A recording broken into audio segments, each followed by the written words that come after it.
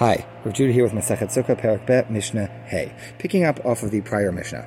Maaseh ve'aviu lo Rabbi Yochanan ben Zakkai liv te'omet hatavshil, Rabban Gamliel shtei kotavot udli shel mayim ve'amru ha'alum l'sukkah. So picking up with the last idea that one's allowed to have a snack outside the sukkah, it so happens that they once brought to Rabbi Yochanan ben Zakkai something to taste. They wanted to taste the food. I don't know, see if it needed more spicing or whatnot.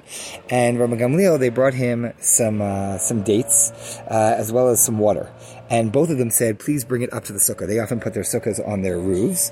Said, bring it up to the sukkah. I want to eat it up there. Now, we had just said that there's no requirement to eat a snack in the sukkah. And indeed, they were not required to do so. They could have tasted or had some fruit and water outside the sukkah.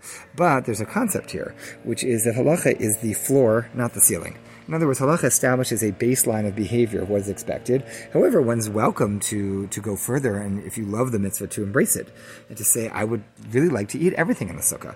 And so what the Mishnah is doing here is demonstrating that great chachamim, when they had the opportunity, they could have eaten outside the sukkah, but they don't want to eat outside the sukkah. It's not a question of what you can get away with and still be halachically valid. It's a question of they love this mitzvah, they want to fulfill the mitzvah, and whether it's what sukkah represents or the idea of doing mitzvah. And so they specifically said, please take it up to the sukkah, I will eat it there.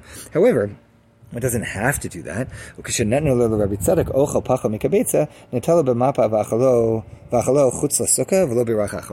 When they brought Rav Tzadok some food that was less than the amount that qualifies as a meal, it was less than an egg's worth, they brought it to Rav Tzadok, so he took it in a cloth. Now he was a Kohen, so there were truma issues here about making sure that there was no tumah, but he basically ate outside the sukkah, and he didn't say a bracha achrona, a bracha afterwards, because it wasn't enough to be a meal.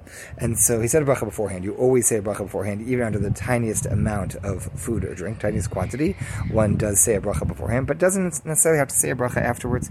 So the point is that it wasn't necessary, and Rabbi Tzadok indeed didn't. He had his snack outside the sukkah.